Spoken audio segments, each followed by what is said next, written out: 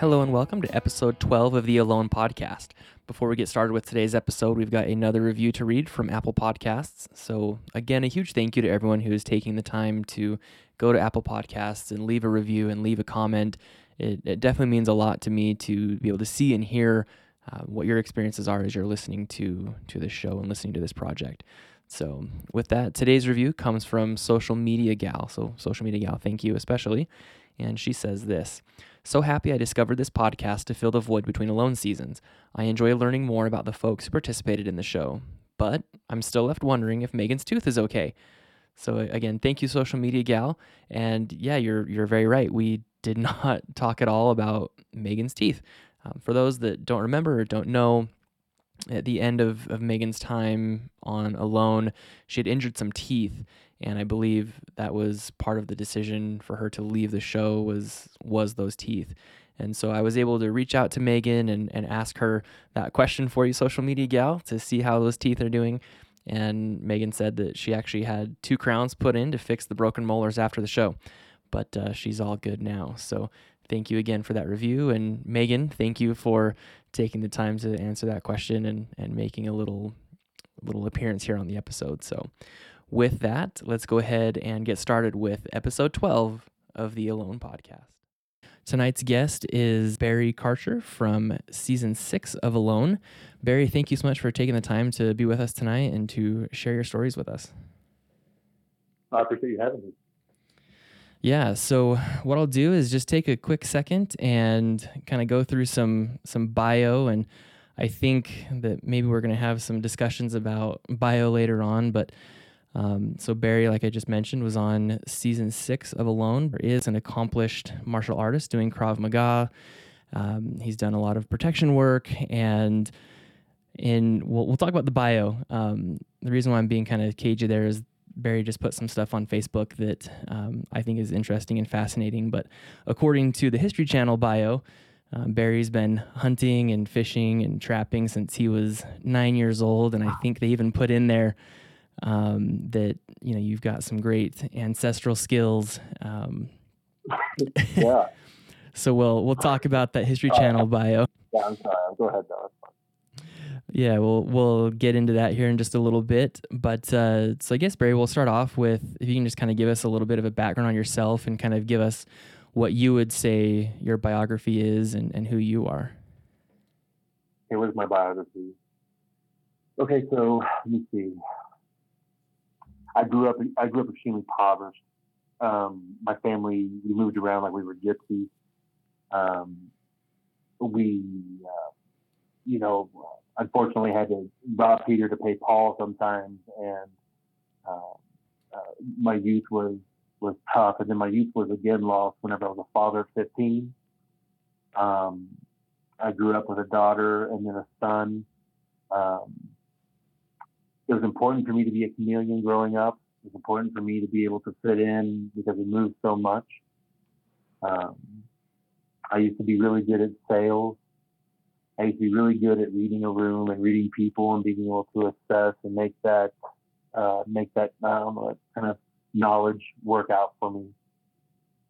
I used to be extremely driven for money. I used to think that money was going to be the big prize for my time here on this planet because I didn't have it growing up.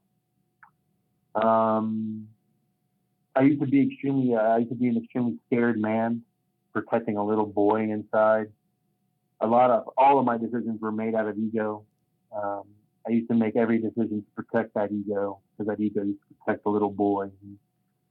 I hurt a lot of people along the way. I used to be a toxic asshole. Primarily again because letting anybody in jeopardized that little boy. I grew up in an abusive household, not just physically, but verbally, mentally. It was a shit show. I fought a lot, fought all the time. I was always getting in fights and getting suspended from school. I dropped out of college, and then went back to college, and I finished a 2-year little degree I used to want to be a healer and a helper. I thought that it was like the thing I would be good at because I'd done so much harm in my life. So my life kind of gravitated in that direction. I'm a father of 2 young children. I'm divorced. I lost my wife, and that opportunity, just from the changes that came from the show. And currently, who I am is I'm essentially I'm a nomad. I left my career. I work with my hands. I'm a carpenter. Um, I don't have really any of the same passions that I used to have before the show. All my wants and desires are different because they're based around a different set of moral values. And I have dreams of being an actor. I want to explore characters. I want to bring those characters to life, and I want to touch people with those characters. So, I guess in short, I'm a healed man. Yeah, I love how you put that, and there's a lot of stuff there to get into, and a lot of things I've wanted to discuss. But I think where you ended off with you're a healed man, I think we'll start there. Something that I've noticed as I've gone through kind of your social media feeds is that you're very passionate about men's mental health, and that's something that you talk about quite a bit.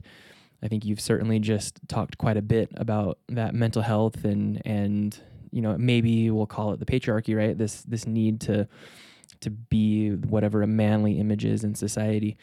And it brings back some memories to me from your clips on Alone. And obviously there's kind of some folly with discussing how the show portrayed a certain moment because it doesn't always, it isn't always what it appears to be. But I'm remembering a moment where you were in your shelter, I believe, and you were talking about how men have to be strong and how you felt like you had to be strong and tough and you couldn't give in, you couldn't quit, and you couldn't do these things. But it was driven by, what I would think was potentially this unhealthy sense of what it means to be a man or to be a person. And there was this kind of a breakdown moment involved with that. Is that part of that whole experience? As you say, you're a healed man, and can you talk about that? Yeah, that's a very large part of it. I'd spent 40 years developing a person, this man, this Barry Shay Karcher, and my entire life had been a series of decisions that had purposely kept out of this inky blackness. We'll refer to it as an inky blackness. Okay? And this blackness affects all of us. And at all times, it's trying to find its way in. And oftentimes, we're very, very good at being able to distract ourselves from it. We have music, emails, loved ones, comfort foods, our gym. We have all of these first world amenities that assist us in preventing us from ever really having to break down these egos and take a hard look inward.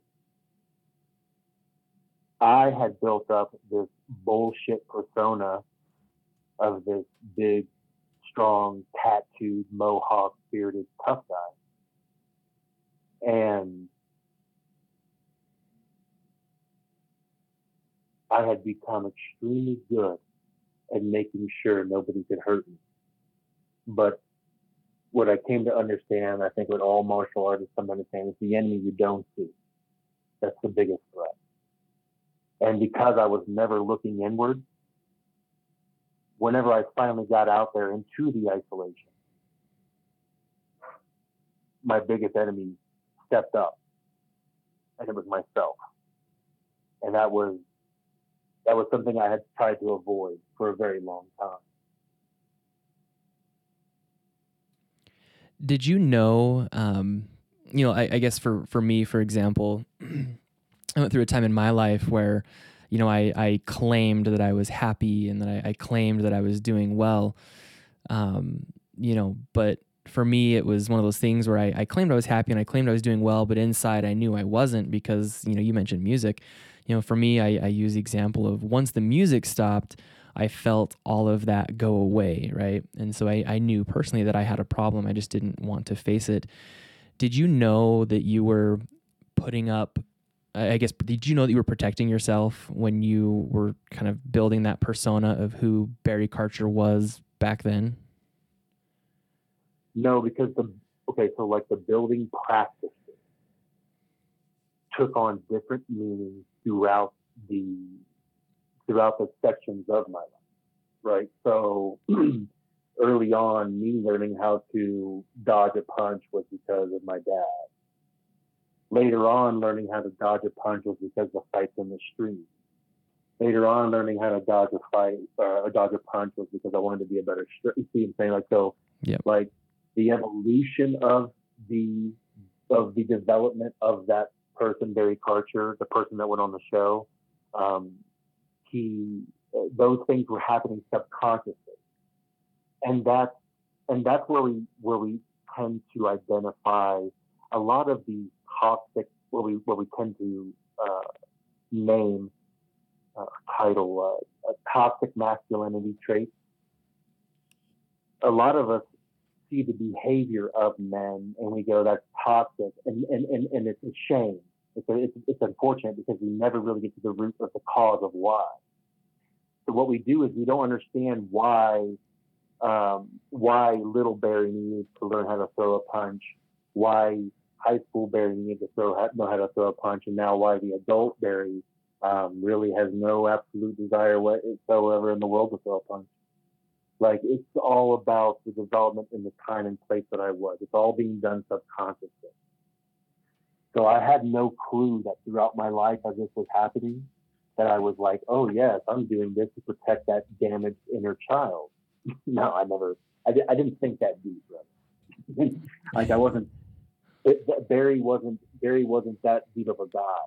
You know what I mean? Well, I mean, it sounds like Barry had to start surviving too young, right?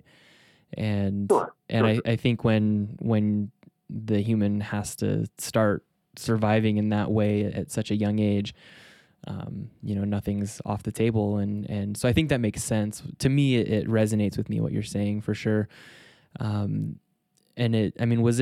Was it just the Alone experience and then coming home that stripped that? I mean, did you go into Alone, that one Barry Karcher, the one protecting that little boy, as you put it, and then what was that evolution like? And can you kind of talk through that as far as on the show and having to deal with yourself and having to decide who you were and learn about the true self, and then to where you are today? So the experience was unlike anything I've ever, unlike anything I could have ever thought I could have ever experienced in my entire life, ever. I've come from tough times. I've come from lean times. I've been cold. I've been hungry. I've been sore. That kind of stuff. But this is different. Um, a lot of people, a lot of people experience life. Say something like, say they want to run a marathon. Well, you have the mental, the physical, and the spiritual aspect of anything in your life. Maybe it's mental, or maybe it's more mental for somebody and it's more physical for other people, and maybe it's a combination of spiritual and physical for some people. But rarely, ever in life are the mental, the spiritual, and the physical cranked to 11. We moderate so much of our comfort zone that even when we think we're outside of our comfort zones, we're really not. We're just bullshitting ourselves, but we enjoy that part of it. We're human. We like to believe we're something other than organic and serious. But we give ourselves all these first world pat on the back, You know what I mean? And that's what I had done. My whole life had been a series of these first world pat on the back. Oh, congratulations, you survived an abusive father. Yeah, a lot of people do. Oh, congratulations, you survived poverty. Pat yourself on the back. Yeah, a lot of people do. And the fact of the matter is that it probably wouldn't have been possible if we weren't already in a first world scenario anyway.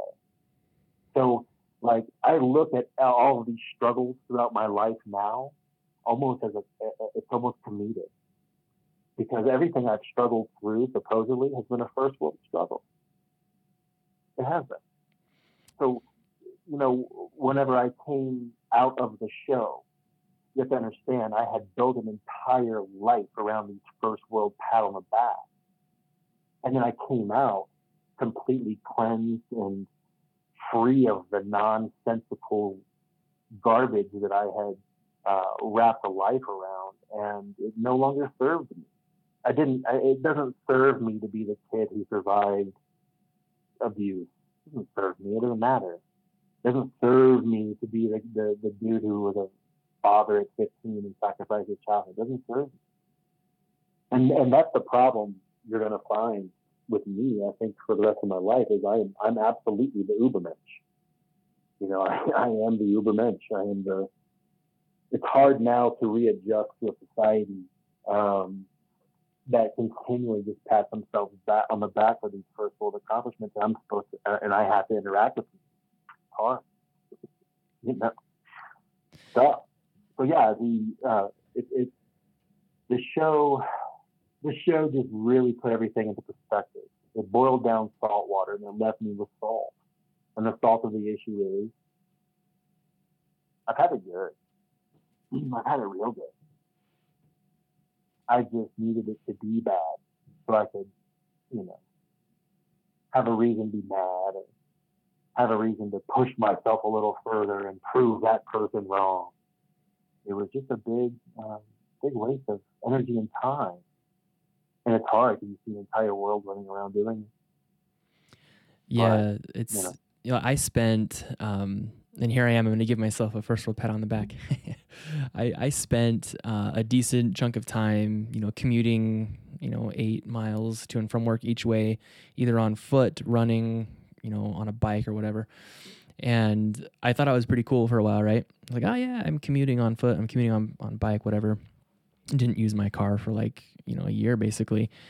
And a couple of months into that whole exercise, I realized that there were people around me every single day that I would pass and cross in the streets who were commuting to and from work on foot and on bike because they had to.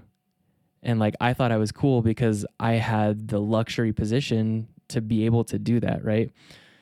And it was a luxury for me to be able to commute that way. But there were so many people that's how they had to commute. They didn't have another choice based on where they were at that moment in time. And I think that's what you're talking about, right? Is this, we give ourselves these pats on the back when in reality, it is what it is. But for you, with your experience on Alone, how long into your time there did this stripping away of the old Barry start to happen? I mean, did it take a couple of weeks before it started to break you down, or how quickly did that start to happen? The minute my foot hit the rock. I was out of my depth. You know what I mean? Okay, so a lot of people don't know my true how I got on Alone story. There's ways to get on Alone. There's people can refer you who have been on the show. Talent searchers they'll look at Instagram pages and seek people out and introduce themselves. Me, I'm just a regular dude. I just apply like everybody else. I was just applying online. And what I did was I applied every Monday for 6 weeks until I finally heard something back. And then once I heard something back, it was basically a scramble for me to become a survivalist. Yeah, let's so I want to preface this. So I kind of was teasing this out earlier, but So a couple weeks ago, Barry posted something on Facebook, and the gist of it is that this Facebook post, the gist of it was basically people are coming to Barry or to you saying, "Hey, how do I get on the show?" And this Facebook post was basically like, you play a role, like, and you'd gone on to explain how you played a role to get on the show, and how the person that was presented to in the application process wasn't necessarily the person that showed up for boot camp. And so just to kind of give that background, and then if you can continue with that. Yeah. Okay. So no, I'm not that. Like I've camped, I've camped like normal humans. Like I took drinks and food and tents and all the amenities. Like I did that a little bit. Let's see. I trapped my first animal on the show. I never grew up trapping. I didn't do that. I moved around too much. There was never any stability in my life where I could establish that kind of a skill set. You know what I mean? If we didn't have food, my dad stole potatoes. That's what he did. Like that's real talk. So yeah, whenever I started applying for the show, is because I wanted to win $500,000, and because also at the same time I kind of had that armchair quarterback view of the show, where I thought, man, I mean, like I can take a beating. I know I can take a beating. I'm a tough dude. I've been through a lot of like physical stuff. Surely I can laugh. At that time when I was watching season 5 or whatever, there wasn't really a lot of people out there over 90 days. So I thought, I can take a beating that long for $500,000. So I started preparing for the role of my life. I began researching on YouTube. I went and got a library card for the first time since I was in middle school. I checked out books. I started reading, and something about me is that I have a photographic memory. I have the ability to retain information pretty quickly and easily, and I have extremely high ability to be ingenuitive in situations, because I've always watched my family build something out of nothing. So yeah, I started playing a role, and that role was the role of a survival. So I began adopting all of my social media immediately. I started putting all of these videos of me doing things up that normally I wouldn't be doing. I would literally watch a YouTube video in the morning, and in the afternoon be putting my own garbage up, regurgitating the same information up onto my page. And this cram session started right when you applied. Is that right? No, this actually applied. Okay, so this is something crazy. Well, I was already kind of like goofing around in the Colorado mountains, and I didn't want to buy a lot of gear because it's expensive and it's ridiculous, and I don't do it all the time. So I just started going out and, like, as a minimalist, like just working with just like a knife. And when I started doing that, everybody was like, "Oh my God, that's so cool, man. You just go up there with a knife and that's all you do?" And I was like, "Really? You think that's cool?" So I was like, "Oh, I'll run with this." I was like, "Okay, so yeah, I'll be a minimalist. That's what I'll do. I'll just go up there and build shelters." And it was all it was. Everybody thinks it's so complicated. They pay these people this big money to go all these courses. It's not hard. Like, if you've ever played in the woods as a kid, it's the same thing. It really is the same thing. So that's what I started doing. I started playing in the woods once I started applying.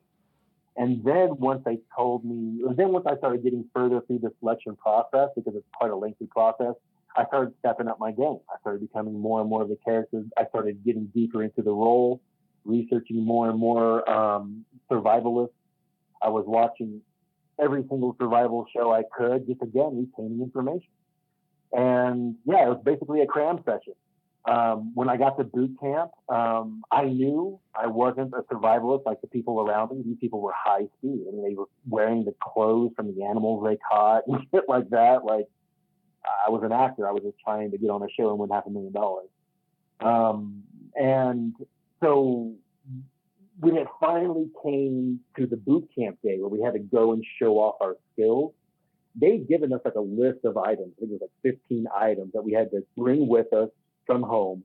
And then we had to pack the day before we went out so we could show off our skills, build shelter, fire, water, food, all this other kind of stuff.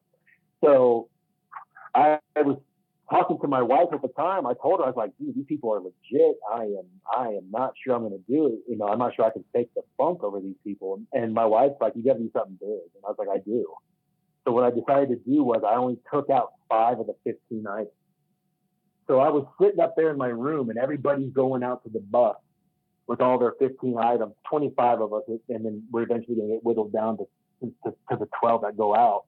And I'm like, okay, man, all or nothing, and that's how I've lived my whole life, like balls out, all or nothing.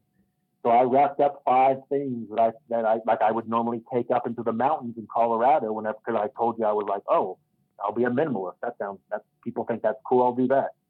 So I took the 5 things that I normally take up in the mountains, and I went and did boot camp with it. And I think that was one of the things that separated me from all of the people that had the really, really hardcore skills. I was just willing to risk it for the biscuit. The other thing is being able to read a room. I mean, like it helped that I had been in sales before. I could kind of sense from people what they were wanting to hear or wanting to feel or what they were wanting to get from me. I think a lot of people, honestly, were also hoping that I would break in like day 5 or 6. I think a lot of them wanted to kind of get off on the idea of breaking this big tough dude. And so I think they were looking forward to maybe that happening, but when it didn't, that kind of backfired for them. So yeah, I was a dark horse. I inserted behind enemy lines as a spy. And July 3rd, I got the phone call that I'd been selected or that I'd been casted for the role as Barry Karcher in season 6, evidently. So yeah, that's how it happened pretty much for me, man. I faked it till I made it. Was there any reality that hit when you got that phone call, or did that not happen? When did the reality hit? No. Still too much ego. There was still way too much ego back then. There was way too much. The reality hit whenever my boots hit the boot. Whenever they dropped me off on my helicopter and I forgot my hat. Yeah. Yeah. Right whenever they took off and they didn't come back. That's when I realized, oh my God, what have I done? That's when the theoretical caught up with the reality of what it was. Now I actually had to walk it like I talked it. It was showtime. The cameras were on. You know what I mean? And that's how I viewed it. I viewed it very much like that. Like it was a reality TV show and I was filming myself and this was a role and I got to be this incredible, this opportunity, and that's how I looked at it. I tried to set up my shot, with the idea of like a movie, kind of a, foreground, middle ground, background. I, divided my screen into thirds, trying to put myself and, I did all of these artistic things to make sure that I could also tell a great story. That's what I wanted to do, was give a lot of great footage so that they could tell a good story, because I completely trusted the editors and the directors and those who were going to be handling my footage. But very quickly, I got out there and realized, holy moly, man, there's no cut in the action. There's no scene. There's just cameras rolling, and now it's showtime. And so at that point in time, yeah, it became very scary. But I had a photographic memory. I just started going back through my Rolodex of things I knew and things I'd learned. And something that was really odd about me was the old Barry. The old Barry used to be one of those guys who, like, anything he tried, he was just kind of one of those guys that was good at it. And, like, I thought this would be no different. You know what I mean? Such ego, such this ridiculous ego, going out into Mother Nature and just thinking you can wing it. I mean, just ridiculous ego. And she bent me over for it. Is that the variable? I mean, to me, I think it makes sense that the variable there that makes the difference is that, nature is something not to be trifled with, right? It isn't. But here's the thing, like, to be honest, man, like I went in knowing a few things, and like I knew my hands were tied in the way that I could hunt, trap, fish. I could put a lot of rules on you. Like, so all the hillbilly stuff that I had studied or anything like that I had learned from all my buddies in the past, in the time that I had spent in the woods, because I'll be honest, I mean, growing up in Kentucky, whenever we were out in the woods, I mean, we weren't doing things by the book. So like none of that stuff was viable. You know what I mean? You couldn't use those methods to trap. You couldn't use any of that. So your hands were tied. So I thought, well, my hands are already tied. Also they're putting us out there September 9th. You know, it's not like they're putting us in the spring where we had time to harvest and store or anything like that. So like I never even got to even tap into those mental Rolodexes that I filed away in my memory bank. So it was, I kind of knew that it's going to be a shit show from the jump. So really what I was thinking was, well, I just got to be tougher than everybody else out there. Did that answer your question? Yeah, no, that answers it perfectly. I'm just listening, because again, I think it's such an incredible story, and I love how you had this transformation. I think to me even more incredible than how you got there is who you are and how you came out of it. I'm just very, very impressed by that. So what can you kind of talk more in depth about that process and what it felt like as you had to face that old self? I guess, can you talk through that headspace and those feelings of recognizing and then moving forward? Yeah, no problem. Like I remember this one video when we first started, and it had man, I gotta be honest, like I'm kind of over this show. Like I don't really, like, you're the first alone. This is the first one I've really brought up alone or anything like that in some time. So like I'm not like an alone. Like I'm kind of like Johnny Depp. Like I don't watch my own movies. You know what I mean? Like season 1, the winner from season 1. Alan. Yeah, Alan. Thank you. Alan in this one video said, if you're going out there just for the money, you better check your reasons or something like that. That was like in this video that we all got showed before he went out, and it completely resonated with me because that was the only reason I was going out there. Like, why in the hell? Why else would I go out there? Like, why else would I put myself through that? Like, it's not a good time. It's not a fun time. And so I was out there for the money. Whenever he said that to me, he goes, okay. So I said to myself, well, that's something I probably need to think about. Like, what if I don't win? Because I had it in my head that I just was. I was like, what if I don't win? What am I going to get out of this if I don't win? And then, like, I had like a few days before launch, and I was like, well, that's a pretty deep question. What am I hoping to get? And so then what I decided was that I was going to not stop any emotion or feeling or thought or memory that came up. I wasn't going to step it under the rug like I'd done 40 years before. I promised myself that I would address it and I would meditate on it and I would come to a conclusion one way or the other over it. Whether I'm not over it or whether I am, I was going to work through the processes. And that's a beautiful, heartwarming concept whenever your belly's full and you're warm and you're surrounded by people and you just got off the phone with your loved one. You know, it sounds very doable. What eventually ended up happening out there was it started off slow. The inky blackness found a chink in my armor, probably right around a month in. A month in, I began to forget what my children's faces looked like, and I couldn't remember their faces. For the life of me, I couldn't put their faces in context and remember them, nothing. And I realized, I read about this, I was like, crap, my brain's going lizard. Like, it's forgetting the things that no longer are relevant. It's more important for me to recognize that berry, the game trail, the scat, the spore, yada, yada, yada.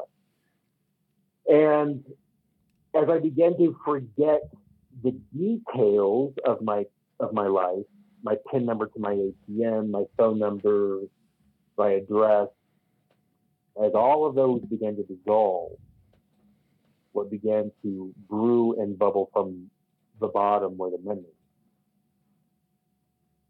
And what a lot of people don't, and I hope won't ever have to experience, is that whenever you have no distraction, nothing to distract you from what's trying to at all times reconcile itself in your subconscious, whenever it finally makes its way in, the memories, they don't just come back politely.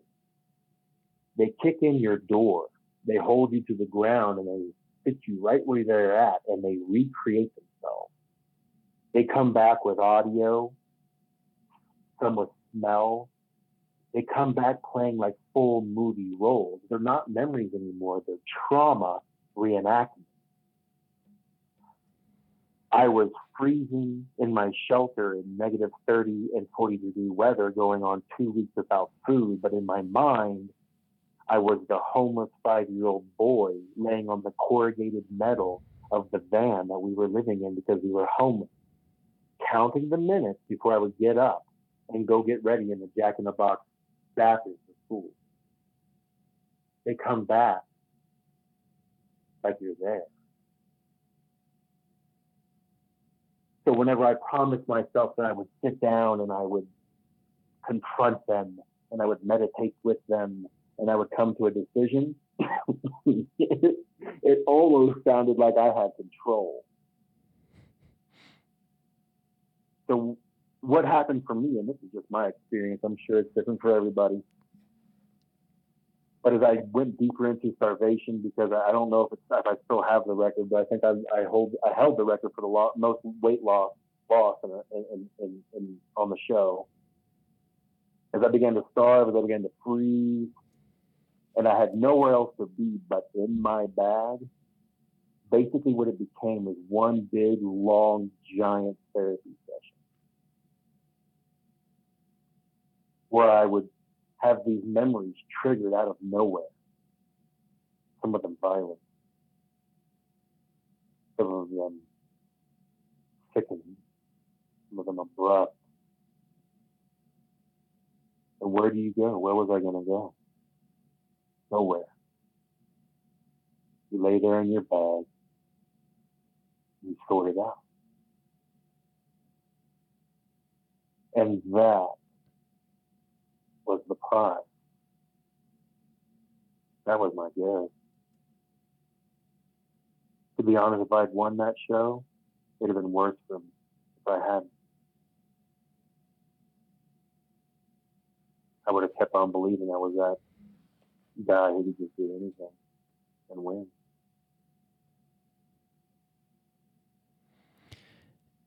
Yeah, that's sorry, it's just such a deep concept and a deeply personal story that you've shared. That is interesting to think about. Of, if you had won, would that victory have allowed old Barry to creep back in even after you had those experiences with yourself and coming to grips with yourself? I guess we'll never know.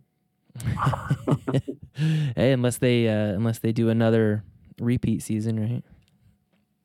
You mean like a redemption season? Yeah.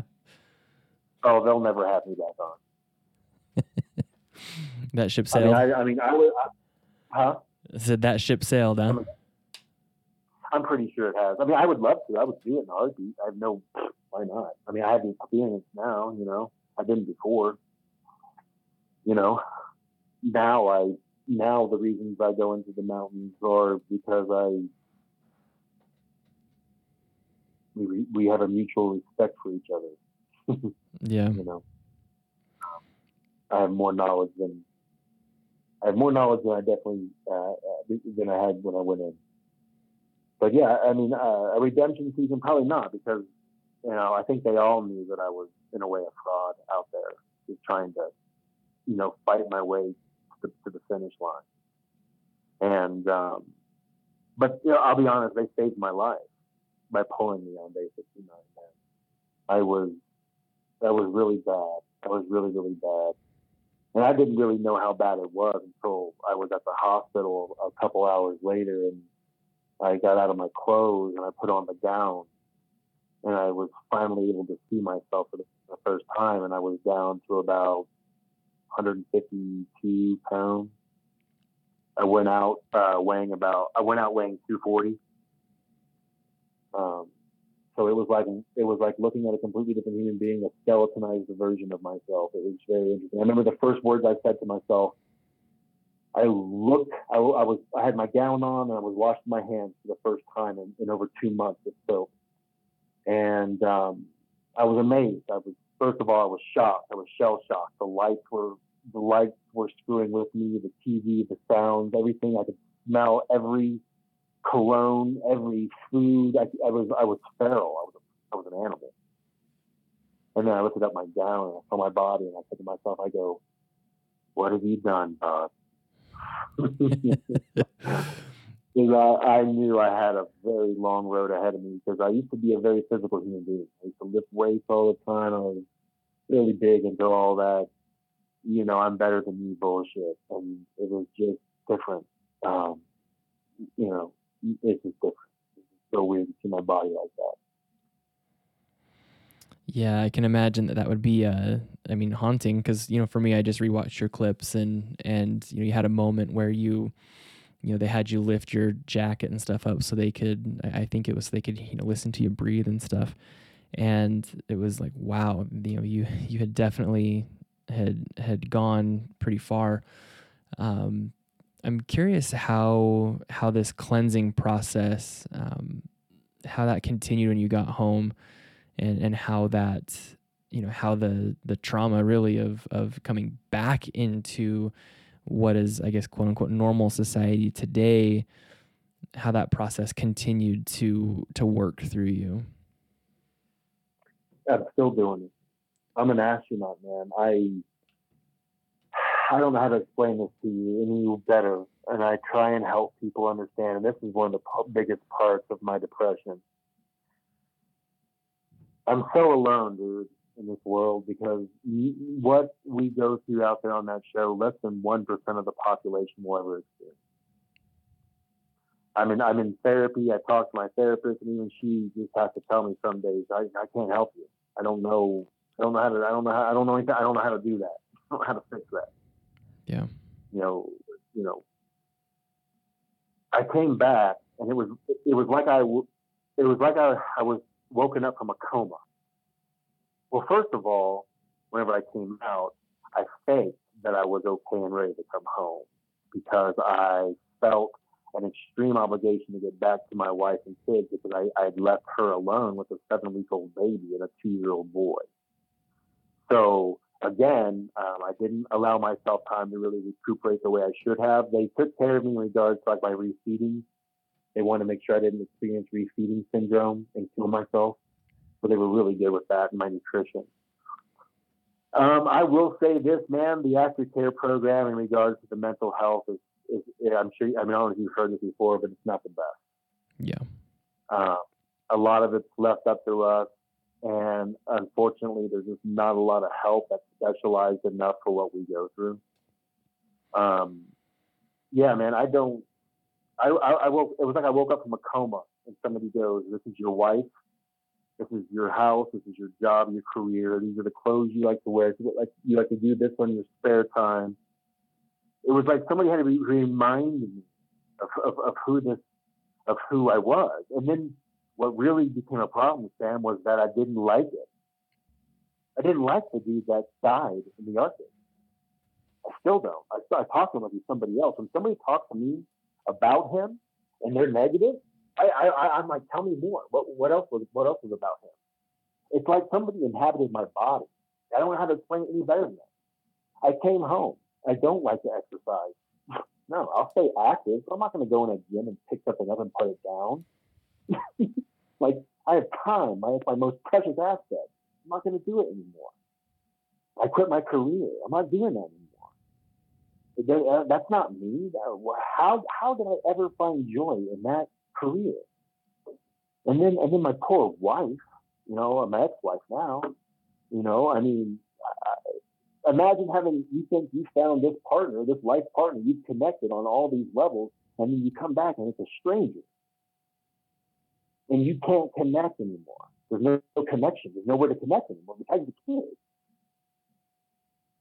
This is what I'm trying to help people understand. Like, I live a very complicated afterlife in regards to the show.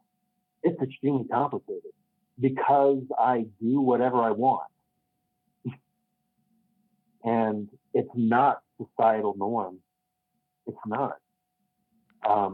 I don't work a 9-to-5 job. I probably haven't thought about even saving any money or doing or investing or anything like that in years. Man, like, money is not a goal. It's fiat. It's just, it's hard to fit in this world anymore. And at first, it was very scary. It was very scary because I thought I would be able to reintegrate. I thought I'd be able to get right back into it. I thought I'd be able to get right back. I thought I was going to come back with $500,000 and a cool story. I didn't. I came back a different human being, right, physically, with an entire world looking at me, judging me from my actions on the show, not knowing that I was literally just a dad trying to make some money and do something big with his life. You know what I mean? Yeah, and you mentioned about just about how hard it is coming back and how you're completely different. It's bringing back these memories of other people have talked about how they, in conversations with me that they've, hiding in bathrooms at work. One example that I'm recalling, immediately of someone who, coming back and getting back into life, they literally at work had to go hide in the bathroom because they just couldn't handle being in that office space. And other people, we discussed how, there just is no one, right? I had this conversation with someone else of how there's just no one in the world that understands. I mean, there's such a small number of people. There's those from the show. And then, really the only other people that we don't talk to each other. I mean, like they like to put on like it's a big, like a lone family, but it's not. It's not like that. Like, it's not. Like besides Justin Vitito and maybe Larry Roberts, like nobody reaches out to anybody. Like, unless you already knew each other or something. But like, I know people who are hurting bad from this show. And, they got used up and spit out by production and no aftercare. And they came back and they don't know how to cope. I mean, I'm not going to name names, but it's bad, I know that they tried to get me involved in their aftercare program, but I have to be honest with you, dude, like, nobody called. Like, people know I starved. They know I didn't win. They know I froze. I was out there for 69 days, which is, quite a bit of time. Still, nobody ever calls. Nobody from the show ever calls and talks about their pains, their problems, because we just feel like nobody's going to get it. It's so personal. It's so personal and so unique. There's not really a kumbaya circle for it. You know what I mean? So yeah, I think it's very. I mean, it's very tough on us. Yeah, I think Justin and I think we were off record, but we were talking about kind of the military aspect and how it's very similar. That there's just, even right now, like I respect and understand that, everyone I've talked to, you're the 12th conversation I've had. I fully recognize and understand that everyone I'm talking to, like, while you're telling me these stories, I feel like I'm a somewhat empathetic person and I try and understand, but I mean, you and I both know, and you especially know, that I have absolutely no idea. And it does have to be so difficult to share your stories and share your life, knowing that there's nothing you can do, no words you can say, no anything to truly have people understand any measure of what you've experienced. No, and to be honest, man, it doesn't matter anyway. Okay, like I'll be honest. Okay, so like here's what I know. Here's one of the big things. I'll be honest. This is one of the big things. Right? Like, like people all the time, they're like, you should be a motivational speaker. My God, like your stories, your history, your background, you should motivate people. And I just like, you have no idea how ridiculous the concept is to me, because I know the attention span of the average human. Like you will motivate somebody one day, and then 30 days later they'll be right back to what they're doing, right? But you run around patting yourself on your back, going, "I'm a motivational speaker. I'm changing lives." And you're not. You're collecting money, like so, and it's not. One of the worst things you could ever say to somebody, first of all, is that you understand and you get it. Yep. Like whenever I talk about starvation and somebody starts talking about, I fasted once, shut up. No, you did. Like don't even try and connect with me. Stop. Like it's You not had going to work. choices. Yeah. You had choices then, and then I had choices too. I could have hit a button and left, but I got addicted to that healing. I got addicted to that healing, moving through all those trauma reenactments. And so, but yeah, it's just like you stop talking about it, you stop sharing, you stop communicating, because it never fails. There's always the one-upper. There's always the guy who's done it bigger. There's always the lady who knows this or that. It's like, forget about it. I'm not going to even talk about it anymore, because nobody really cares anyway. And all they're really doing is waiting for their turn to speak. So yeah, like it's not something that I run around chit-chatting about on the regular. And it's because from my time on the show and the reintegrating back into society, certain larger views, certain bigger pictures come into play, and you start realizing how really insignificant it really was.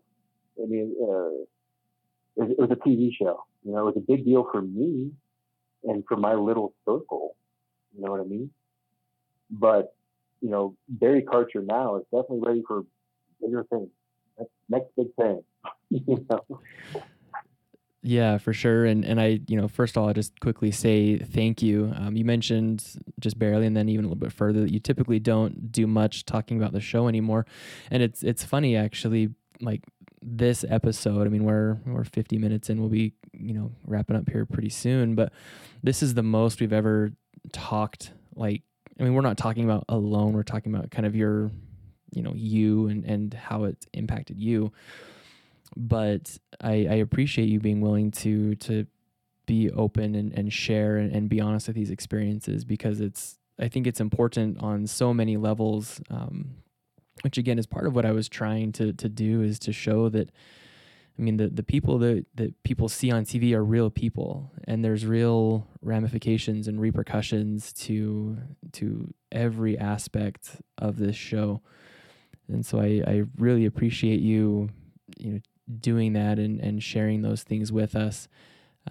You've mentioned that you're on to the next big thing. You're pivoting. It seems like you're I don't want to say a career change, but I don't know what you would call it, but you're trying to get into acting and other things. Can you share what you're up to these days and all of that? Yeah, absolutely. Well,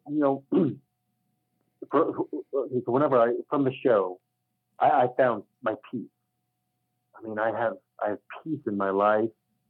I think it's the thing that most men live in a quiet desperation most of their lives for, is the feeling that I have attained. So everything in my life is committed to sustaining that peace. I nearly died for it, so I'm gonna take care of it. Anything I do, anyone I involve in my life, anything I manifest, any words I speak into the ethos are all about preserving that peace. I do the work that I do because it brings me peace. And when I think about trading my time, which is my greatest asset, I don't view the world the same way anymore. It's just different for me. The time is everything I have. So when I think about what I would want to trade my time for in exchange for fiat, money, the concept of acting just sets me on fire. It enthralls me. I feel this eruption that's contained inside of me, and I can't wait to share it when I get to pour myself into a role, pour myself into something important. The same way I did with this show alone. I poured myself into that damn thing. And that was just for a measly $500,000 that would have been taxed. I know what I'm capable of, and I know what I want to trade my time for. And when I follow my heart, which is all I do now, that's where it leads. So yeah, man, that's what I'm going to do. That's what I'm doing, and that's what I will do. I don't know how. I don't know how it's going to happen. I don't have a clue. Nothing in 40 years that I did set me up to be an actor. But I don't care. It's what I want to do. I mean, it seems like you've done some gigs with, I don't know if it's Colorado Tourism or Colorado Parks. So it seems like fun. That was the first time I got to do a commercial. That was cool. Yeah, that was really fun. That was for the Colorado Department of Tourism. Yeah, they played. That was on YouTube, and then there were like two others that played on gas stations around the Denver metropolitan area and stuff like that. That was kind of neat. But I think that was a perfect example of where I'd like to see my future going. A lot of fun. That's great. Can you share things that you're doing and steps you're taking to work in that direction? I guess even further in that direction than you already are. Yeah. Oh yeah. I've been blessed to have. I've been working with an incredible acting coach for over a year now. She has been just an incredible delight. I'm also now venturing more into the theater realm of things. Even though film and that is my big passion. I'm looking forward to doing some more local work just to help build my resume a little more. One of the things that I'm finding is that even though I know I can do it and I will do it, they love a resume, and just like Alone loves a resume.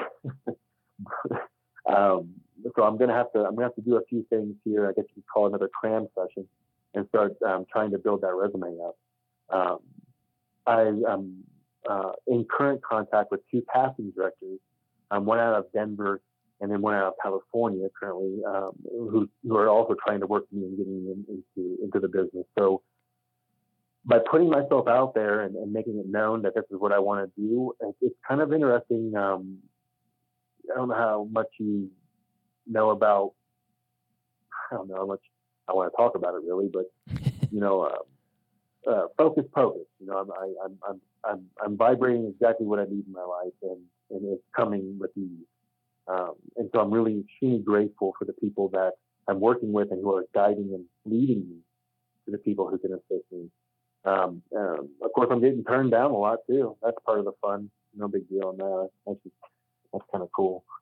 Like if I hit a home run out of the park on the first gig, I don't know if I would trust it. Yeah. I don't mind the rejection, but yeah, so that's what I've been doing lately, just to kind of get myself prepared. I'm consistently working with my coach, working on my resume. I'm also I'm about to hire a company. It's really kind of interesting. I learned from Miss Elise Boniface, my incredible stylist, my hairstylist, about a new type of acting resume where it's a reel. It's like a reel. You have 3 or 4 skit scenarios that are like super short scenarios, and then you send it in and they do all the editing and they put it all together for you, and it makes a really cool kind of a resume. So I'm just seeking these new avenues, these new whippersnappers are using to get in front of the casting directors and that sort of thing. So just trying to keep up with it all and trying to make those connections that will make the difference. That's great. When did you start, actively pursuing this, I'll call it acting, but kind of this creating and emoting, putting yourself out there. When did you actively start pursuing this phase in this chapter? All right. Well, so I actively started pursuing this probably right around probably about a year after I got back, and I started being able to function physically because it was a long road physically to recover, and really started exploring what set me on fire. What I didn't want to do anything that wasn't going to. I wasn't going to do anything that I didn't want to do anymore. It was a major problem for a lot of people in my life. But I learned to say no. So I'd say about a year after I got back. But to be honest, I've been performing my whole life.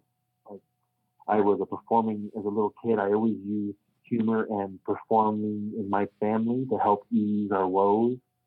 We didn't always have the television, so I would get up there and I would rap Beastie Boys, or I would do a skit from the Cosby Show or something like that. I sang in bands in high school and out of high school. I sang in high school chorus. I've always been willing to put myself out there and do it and perform. Never had a problem being judged or ridiculed. I always thought that was the coolest part, actually, was I get the kids call them haters nowadays, but I always thought that the most famous people were the ones who were getting all the worst publicity, as I remember it. You know what I mean? I don't know. So, anyways, I don't know. Just growing up as a kid, it was always my coping mechanism. It was always how I found peace in a world that didn't provide it. Does that make sense? Yeah, for sure. But I ramble. I'm going on. I digress. No, you're great. Well, we'll start wrapping up here. Do you have, public socials or anywhere that you want people to find you, or you like people to find you? Do you keep that private? No, not at all. I have an Instagram, Barry Karcher. It's my name, and I dig it. I've had it for a long time. I have a TikTok. Believe it or not, I love the editing platform on that app. It's really, really cool. I've been able to do a lot of my comedic shorts on that one. And then I have my Facebook. I have my public Facebook for the Alone page, but I don't put anything on there. You're not going to find nothing on there. And then I have my own private Facebook page. But if you friend request me, I'm probably not going to let you in. You know how it goes. Your best option is just to follow me on Instagram. Perfect. So you've got Instagram, and then what's your handle for TikTok? It's my name, Barry Karcher. Nothing wrong with it. I Cool. like it. I'm the only one. And then you can reach me at Barry Karcher at yahoo.com. Also, if anybody has anything they want, any script they want to shoot over to me, I'll give them a read. Cool. And I'll get all of those linked in the description to the show. Barry, as we wrap up again, thank you so much for your time and for your openness. Is there any kind of last words that you want to share? Any last tidbits of advice or information? Anything you want to set records straight on, or anything like that before we close? Okay. One last thing. You ready? Bring it. Okay. Whenever you die, 99.999999998% of the population won't even really know about it. Right? They're going to go on with it. And then eventually, there's going to be another global ending event. We've already had 5 or due, right? And eventually, the whole planet is just going to go cold. It's going to be this rock, right? It's kind of spinning in space and everything. And it's all just going to be forgotten about.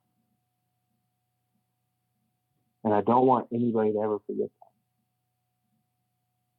that. Every day you make a decision. Every opportunity you have to be happy. Every opportunity you have the chance to follow your heart. Every chance you have to do the right thing. Every chance you have to heal the wound, to mend the relationship. Every chance you have. Go ahead and take it. Go ahead, take it.